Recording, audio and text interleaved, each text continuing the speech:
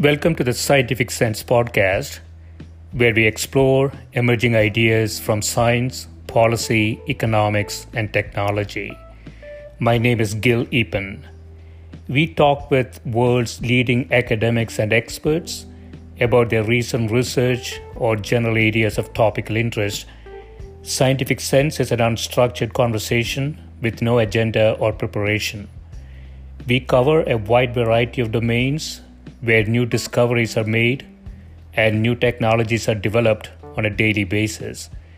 We are most interested in how new ideas affect society and help educate the world how to pursue a rewarding and enjoyable life rooted in science, logic, and information. We seek knowledge without boundaries or constraints and provide unedited content of conversations with researchers and leaders who love what they do. A companion blog to this podcast can be found at scientificsense.com, and this podcast is available on over a dozen platforms and directly at scientificsense.net.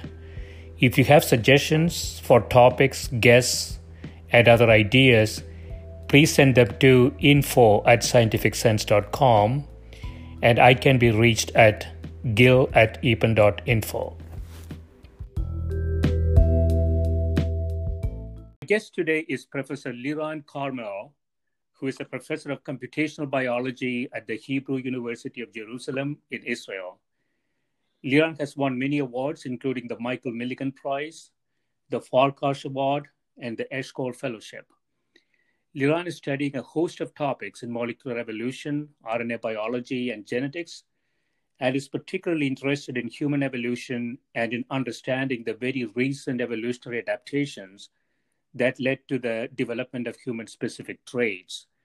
He's among the founders of paleoepigenetics, a field of study where epigenetic signals are reconstructed in ancient genomes, thus allowing to obtain information on ancient gene activity patterns. Welcome, Liran. Thank you, Gil. In recent years, you have been studying ancient DNA in modern humans, as well as archaic humans such as Neanderthals and Denisovans. In a recent paper, you say that recent advances in ancient DNA extraction and high-throughput sequencing technologies enable the high-quality sequencing of archaic genomes. While comparisons with modern humans revealed both archaic-specific and human-specific sequence changes, in the absence of gene expression information, understanding the functional implications of such genetic variations remains a major challenge. To study gene regulation in archaic humans, you have developed a whole area of epigenetic research. Before we get into this, Liran, could you lay out an approximate timeline for the evolution of the Homo genus from, say, 2 million years ago in Africa? Yes, so our ancestors indeed arrived from Africa, and if you go back in time, 2 million years ago, give or take, you will see humans in Africa. Very shortly after, roughly at around 1.8 million years ago, there was a big event called an Out of Africa event when people started migrating out of Africa and spreading throughout Eurasia, forming populations that we now know as Homo erectus. So these people lived in Asia and in Georgia and in other places. Mm-hmm. And, other humans remained in Africa and kept on developing.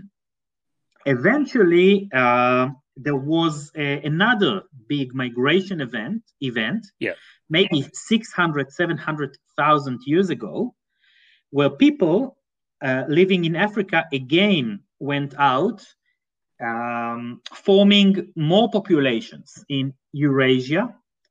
Yeah. And these populations eventually became the Neanderthals, the Denisovans, and those that remained in Africa became Homo sapiens. So if you would have gone back in time 100,000 years, you would have found different human populations, some of them very similar to each other, in different places of the world. Those that lived in parts of Asia, Europe, and the Middle East were known as Neanderthals. Those that lived to the east were called Denisovans. Those that remained in Africa were called Homo sapiens. There were also other populations still remaining of Homo erectus. So there were many different humans living around. Yeah. And then eventually, 60, 70,000 years ago, there was another out of Africa migration event. Mm-hmm. This time, these were Homo sapiens already, spreading out and meeting and interacting with many of these other humans. And what happened exactly is a mystery, but all the others eventually disappeared, and Homo sapiens are the only humans that remained as of today. Okay. So 3 different out of Africa events. So 1.8 million years ago, Homo erectus. 700,000 years ago, a Homo species that ultimately became Neanderthals and Denisovans. And then again, around 60,000 years ago, Homo sapiens. And right. Essentially all of these mixed, I guess, right, in both Europe and Asia? Yeah, so one of the great achievements of ancient DNA is the ability to prove these mixing events between different humans by looking at their genome. So there were mixing between Neanderthals and Homo sapiens, between Denisovans and Homo sapiens, between Denisovans and Neanderthals, and probably many more. Mm-hmm. Okay. And so one of the technologies that you talk about in one of your papers is this called Gene Organizer. And it allows you to kind of make connections between gene changes to different organs in the body. Could you describe a little bit about that? Yes. So what interests me is evolution. Yeah.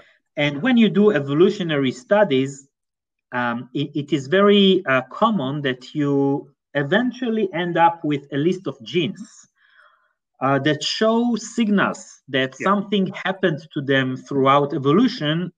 And then the next interesting question is, what do these genes do? Yeah. What is their function?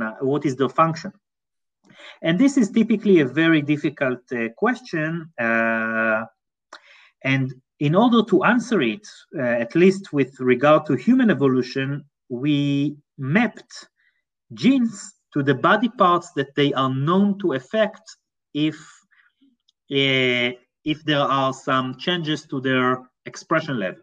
Yeah. And we do this by looking at many known data sets, connecting human diseases, or I would say monogenic diseases. This means diseases that are caused by a change in single genes. Okay.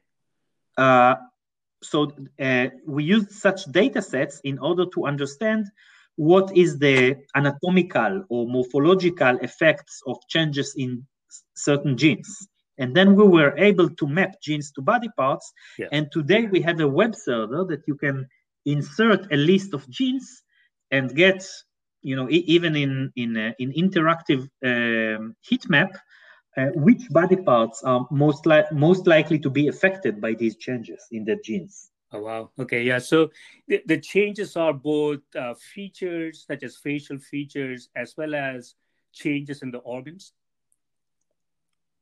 Yes. So we have many changes of many different types.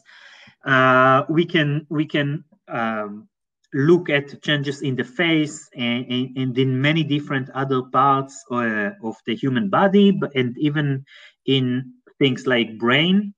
Yeah. So anything that is seen as a human phenotype of a disease condition, this is something that can go into our tool. So if you see a brain-related phenotype or face-related phenotype or skeleton-related phenotype, all these would go into this tool. Okay.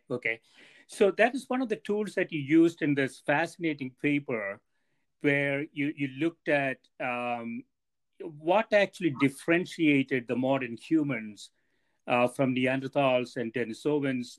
History tells us that Homo sapiens essentially wiped them out. Perhaps after some mixing, maybe 2 to 4% of the genes, I believe, of modern humans still coming from those sources, but they're not here. And what actually differentiated modern humans from them has been a puzzling question. And so you approached this from an anatomical perspective to look at where there's specific differences in Homo sapiens that allowed us to dominate other Homo genus that were around at that time. Could you talk a little bit about that paper? Yes. So indeed, as you say, understanding the differences between these human groups is one of the most, I would say, central questions today in human evolution. And we have a unique approach to this problem by looking at changes in gene regulation. Yeah. Thing is that if you look at phenotypic changes, in many cases, they stem from changes in gene regulation, even if not accompanied by changes in gene sequence. Yeah. And so this is a very fundamental understanding in evolutionary biology, that many phenotypic differences may be attributed to changes in gene regulation. And we developed, together with the lab of Professor Eran Meshorer, we developed a technique how to take ancient DNA that was extracted usually from bones and get a picture of the epigenetics and therefore of the gene activity patterns in the tissue. So since DNA is usually extracted from bones, we focused on the skeletal system. So we were able to reconstruct the epigenetics of Neanderthals and of Denisovans and of modern humans and make comparisons in bone. And by this, trying to understand how our skeletal anatomy, in what ways it was different. And this led to several discoveries. So I don't know what you want to go into. So several discoveries. So one of the hypotheses, I guess, if I understand this correctly, Liran, is that our ability, Homo sapiens' ability to speak and communicate could have been a highly differentiating attribute that allowed them to dominate other human-like species at that time. And this is one thing that you investigated, right? Yes. So this is one of, again, when you look at our history, you see that at a certain point, Homo sapiens came out of Africa. We know that we interacted and overlapped temporally and geographically with Neanderthals and with Denisovans. And then they disappeared. And you have many theories trying to figure out why these other human groups disappeared and we survived. And there can be many reasons for this. One of the hypotheses was that maybe we could speak and they could not. Maybe we developed language and they did not. So developing language has, of course, a dramatic fitness effect, because it allows for communicating abstract ideas and make plans and achieve collaboration between a large number of individuals. So this, if you have a language ability and other human groups do not, then this would clearly be a very big advantage. However, the answer to this question is unknown. It is still unknown even now, even after our own work, but We looked at this question from an anatomical perspective. So when we did our work on comparing the gene activity patterns between archaic humans and modern humans, we indeed looked at this tool that we have been talking about, Gene Organizer, to see these genes that have a different activity pattern, what body parts they affect. And it was unexpected for us that we found the highest, the strongest enrichment, very, very significant enrichment of these genes in the voice box. Right. Basically suggesting that genes that changed in their regulation only in modern humans tend to be very significantly related to our voice box, which led us to indeed investigate these questions related to voice box anatomy. Right. And what? Yeah. Go ahead. And when you look at this question, if you compare the anatomy of our voice box to that of chimpanzee, which is well studied, you see that there are quite major differences, in particular in two ways. First, our face are retracted, and chimpanzee face are much more protruding. Right. And second, our larynx has a descent, dropped down during evolution. And these two changes make our geometrical shape of the voice box very different from that of chimpanzee. And so the question is, if you look at Neanderthals, or if you look at Denisovans, on this spectrum, with one end are modern humans and on the other end chimpanzee, where do they lie here? Are they identical to us or not? And as far as anatomy goes, I think we are able to answer this question and to say that they are not at the same end of the spectrum as we are. Their anatomy is not identical to us. There are differences. And the genes that we identify, we identified a number of genes that are likely to have been in the basis of these two processes on pushing the face backwards and on making the larynx lower. Right.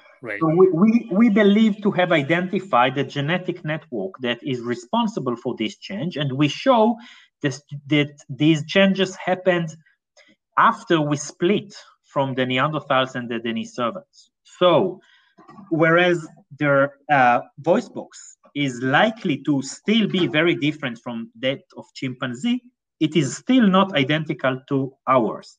And let me just add to this the fact that we cannot observe the structure of the voice box from fossils, because voice box is made typically of soft tissues, mainly muscles and cartilage, which do not survive too much time after death. So today we don't have this information available just by looking at, paleontological remains.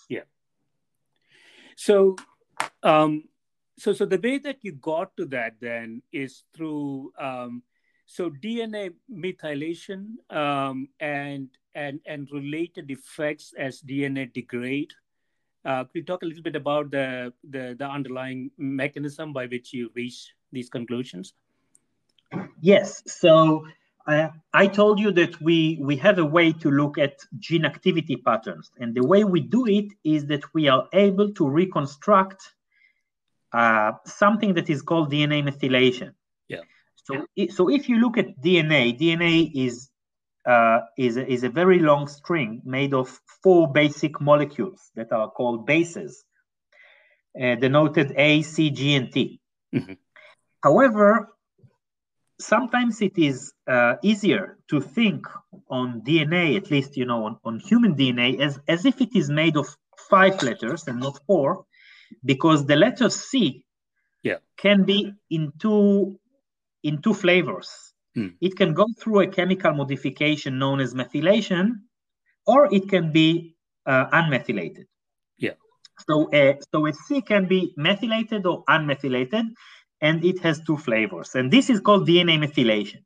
And now you can look at our genome and look at all these positions that potentially can be methylated. And there are several, limitations. We know exactly which position can and which cannot be methylated. Yeah. So you can look at all these positions and you can measure what's the level of methylation in these positions, and you get a map. And this map is called DNA methylation. Yeah. And it turns out that this map is very informative with respect to gene activity. And the rule of thumb, the general trend is that if you look at the region just before a gene starts, mm-hmm. this region is called a promoter. So if you look at the methylation in the promoter, if it has high methylation, the gene is typically silenced, because the methylation, you can think of it as preventing from proteins that activate the genes to arrive. Yeah. However, usually if the gene is active, the promoter is unmethylated. So if you know the methylation status in different parts of the genome, you can say which genes were silenced and which were not. Now, in order to get to this DNA methylation, we used special properties of ancient DNA. And the thing is that when DNA ages, two main things happen. First, it becomes fragmented more and more with time. Mm-hmm. But second, it also goes through chemical degradation. It's called deamination. And when this happens, it means that one letter of the DNA loses its identity and becomes another letter. Mm. And this happens to C, right? To the same letter C that can be methylated or not methylated. And it's our luck that these degradation patterns work a little bit differently on Cs that are methylated and on Cs that are not methylated. And what we were able to do is to look at the ancient DNA sequence and capture this signature of these small differences in the way the degradation process works. And by this, to say every specific C, if it were methylated or unmethylated, pre-mortem. Okay. So when you look at archaic genomes and Homo sapien genomes, ours has a higher level of methylation. Is that true? No, the total level of methylation is the same. It's very similar. Okay. So if you look at the big picture, it's very similar. And even if you look at specific regions of the genome, let's say 99% of them, we would have the same DNA methylation pattern. So all is very similar. And what we were interested is in this background of very high similarity, as you expect, because we are, after all, very, very close evolutionary. Yeah. On the background of this similarity, we wrote an algorithm to identify those specific regions where you do see significant differences in methylation. Oh, I see. Yeah. And those regions were very specific to, in this particular thing, very specific to the face geometry, the facial geometry, as well as the vocal tract.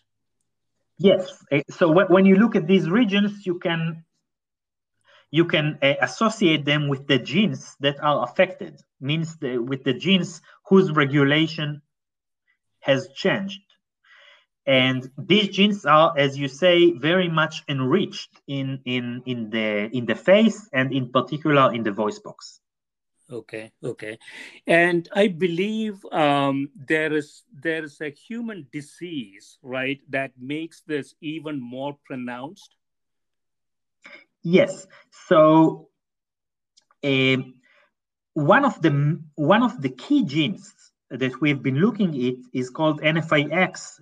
This is a very important gene in the development of the face, the voice box, and even other skeletal parts. And there is a human disease. Yeah. It's called the Marshall-Smith syndrome, which happens because of malfunctioning of this gene. Mm-hmm. And amazingly, when we look at the phenotypes associated with this disease, we see an extreme example of the processes that happen in humans. So the thing is that what we see is that the expression level of this gene in modern human, is reduced. Yeah. Compared to Neanderthals and the Denisovans. And this reduction, what we claim, is that it leads to more retraction of our face, as is known from the fossil record, and to the descent of the larynx. Now, if you look at these individuals that have this Marshall-Smith syndrome, for these individuals, the expression of this gene is even lower than in normal humans. And in these people, you see an even more extreme retraction of the face, and you see different kinds of malformations of the voice box. Right. And I believe you also did some experiments in mice models, right, to look at what happens there. Yes, we did, and we have very many indications that these mice, which have, these are mice where this gene, where NFIX was eliminated. Yeah. And in these mice, we see changes in the voice box architecture, and maybe even other changes. We are still working to quantify the other changes that we see related to speech production, and we do see effects.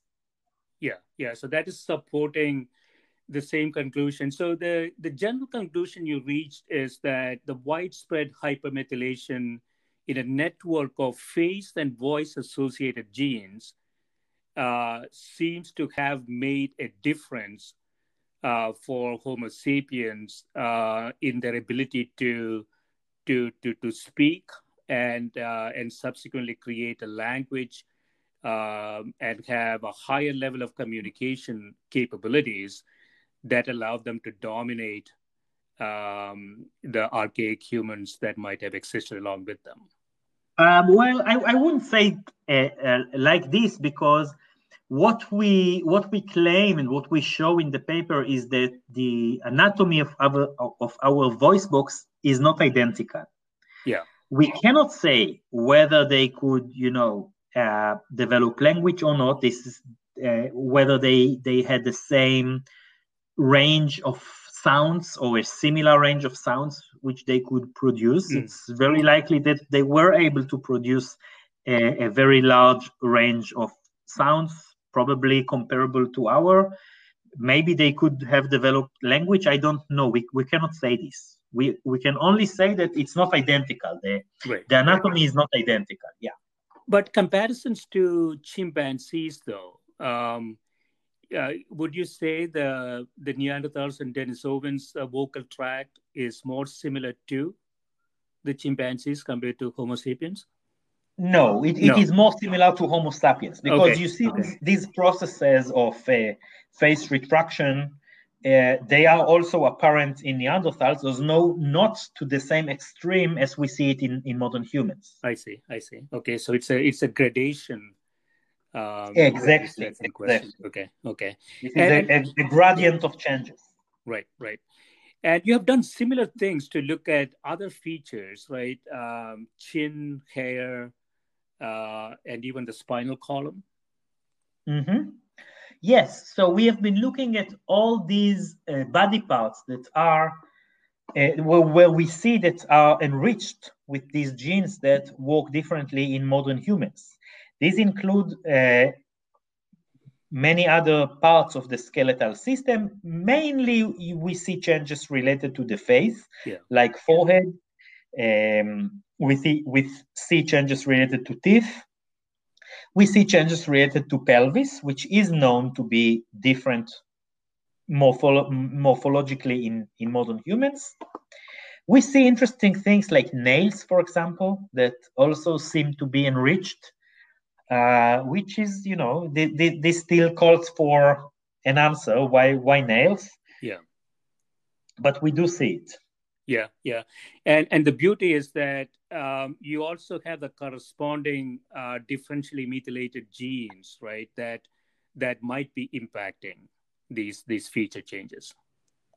Yes, exactly. So our work on the methylation allows us to identify these genes where you see differential methylation, and these are the genes that for which we check all these enrichments. Where do they or which body parts do they tend to affect most? Right, right. So in another paper, Liran, you looked at inferring past environments from ancient epigenomes. So this is again a similar process, and you are creating some hypotheses around environments that archaic humans might have been living. Excuse me, can you repeat the last question? Yeah, so that the paper entitled "Inferring Past Environments from Ancient Epigenomes." Could you say a little bit about that paper? Yes. So if you look at your DNA methylation, yeah, in many parts of your genome, your DNA methylation is very stable. Mm-hmm. However, there are parts where methylation is responsive to what you experience in your own life. Yeah. If tomorrow you are going to change your lifestyle, if you are going to change your diet, if you are going to change the time zone where you are living, the climate, and so on and so forth, there will be a specific regions in the genomes that would respond to these changes. Mm. And nowadays, people try to map these regions and to see how they change in relation to different stimuli that you get. For example, if you get medications, how would that affect your methylation? If you change your diet, how would that affect your methylation? And you start mapping these changes. Yeah. What we suggest to do is to inverse the logic. Instead of changing your environment and study how it affects your methylation, look at the methylation of these ancient humans and see what it tells you about their environment. Mm. So basically, we use our ability to reconstruct DNA methylation as a sensor for the environment in which these ancient individuals lived. Right, right. And could you make some conclusions from the data that you have in terms of diseases or nutrition or anything like that? Yes. So when we proposed this idea, and actually this is the same still now, data is very limited in the sense that the number of sites where you have a precise quantification of how the methylation changes as a response to environmental change is very limited. Yeah. But we nevertheless were able to make a demonstration of the approach, and we did it for hunger. Mm. So the thing is that in another work, not related to our own work, researchers studied DNA methylation in a modern day population in Gambia, in Africa. Yeah. And this is a rural population, and they live in an environment where they have half a year with plenty of food supplies, and half a year when they are more restricted in their calorie intake. Yeah. And what they did, the researchers, they looked at the DNA methylation of babies conceived during each of these two periods. Right. And they found certain differences, which is very interesting because this means that you were able to map difference in calorie availability to specific loci in the genome or the specific DNA methylation in these loci. And what we did is we looked at these specific regions in the genome, how the methylation looks there in Neanderthals and in the Denisovans and even in other ancient Homo sapiens that still lived as hunterers and gatherers. Yeah. And what we were able to show is that their DNA methylation pattern is very similar to the one that you observed in babies that were conceived during the hungry season, when the mothers were more restricted in their calorie intake, which I think it's very illuminating about how their lifestyle might have looked like. Right. And in the long run, that also has implications for migration and even evolution, right? Right. So it is the changes in DNA methylation and in epigenetics in general are considered like the first layer of evolutionary changes. They are the first to respond. This is a much faster response to changes than the DNA sequence. Right. Did you find any specific diseases related things? Yes. So when you look at the list of genes that are associated with differential methylation in modern human, you see enrichment in disease-related genes, and in particular, if you look at these disease-related genes, roughly 1/3 of them are related to neurodegenerative diseases. Okay. Like Alzheimer, and I would say even psychiatric diseases. They are related to autism. They are related to schizophrenia. Yeah. So this suggests several. I would say this suggests an interesting hypothesis, but which still has to be confirmed and studied. But it might be that recent changes in genes in the human brain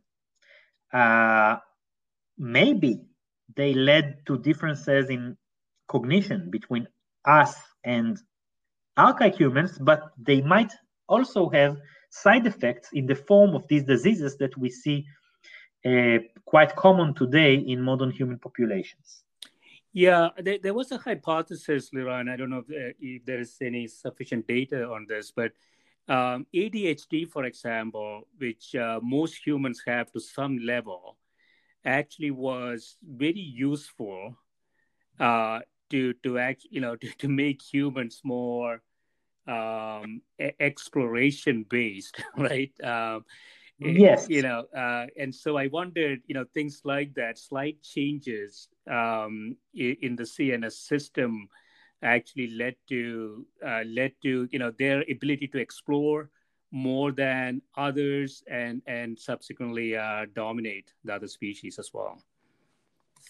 Well, that may be a hypothesis indeed, but it's difficult to prove this, of course. But yes, this is a very reasonable hypothesis. Yeah.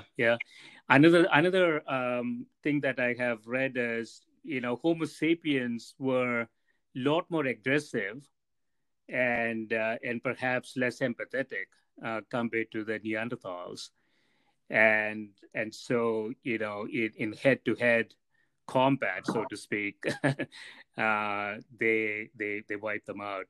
And again, I don't know if these are testable hypotheses, but if there are changes, go ahead. Sorry. Yes, in some way they are testable in certain ways. First of all, you can compare human societies with chimpanzees, for example, and compare the level of aggression, which is indeed reduced considerably and very significantly in humans. But there is a theory that we did not invent or anything, but this is a known theory that is called self-domestication. And the idea is that if you look at domestication processes that happened, throughout the world people have domesticated many kinds of animals. Yeah. One of the main selective forces in these domestication processes is reduced aggression. And what is very remarkable is that if you look at all these domesticated animals, many of them show shared traits, even though they were domesticated in independent processes, they still show shared phenotypes. For example, many of them show retracted faces, lower teeth, floppy ears, and many such features that are shared by many domesticated animals. Yes. Now, even more remarkable than this is that many of these traits you do see in modern humans. Yeah, right. Leading to the hypothesis that is called self-domestication, that basically there was a selection towards reduced aggression in modern humans, enabling us to build larger societies and larger communication networks, which we see as a self-domestication.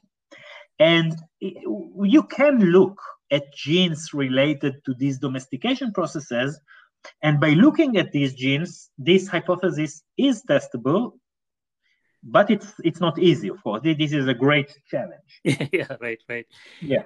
Yeah. So in conclusion, Liran, what are you working on, without obviously revealing any secrets from unpublished papers? But in the next few years, what are the major areas that you are working on? Yeah, so we have many different projects running in the lab. Some of them try to look at other types of gene regulation, of changes that might have affected our, appearance, behavior, and made us different from archaic humans that are not DNA methylation. So we have other ideas on how to do it. Oh. And another thing is that we do in the lab is that we try to go beyond bones. So one of the main limitations is that if you look at DNA methylation, this is tissue specific. Yeah. So if the DNA, the ancient DNA, comes from bones, you are more or less restricted to say what happened to the genes in bones, in the skeletal system. Mm-hmm. Now, if we want to say more about other systems in the body, we need to develop new tools for this, and part of our work is aimed towards this goal. Right. Yeah, and as more and more data is available, there are just similar to your gene organizer product, that's going to get even better, I would imagine, right? As we gather more information. Exactly. We would have more information going on Gene Organizer. Maybe we will have more genomes of ancient humans sequenced. So all these pieces of information would allow us to make finer and finer observations. Yeah. This has been great, Liran. I really appreciate the time that you spend with me, and good luck with all the research you're doing. Thank you, Gil. It was a pleasure talking to you. Thank you. Bye. Bye-bye.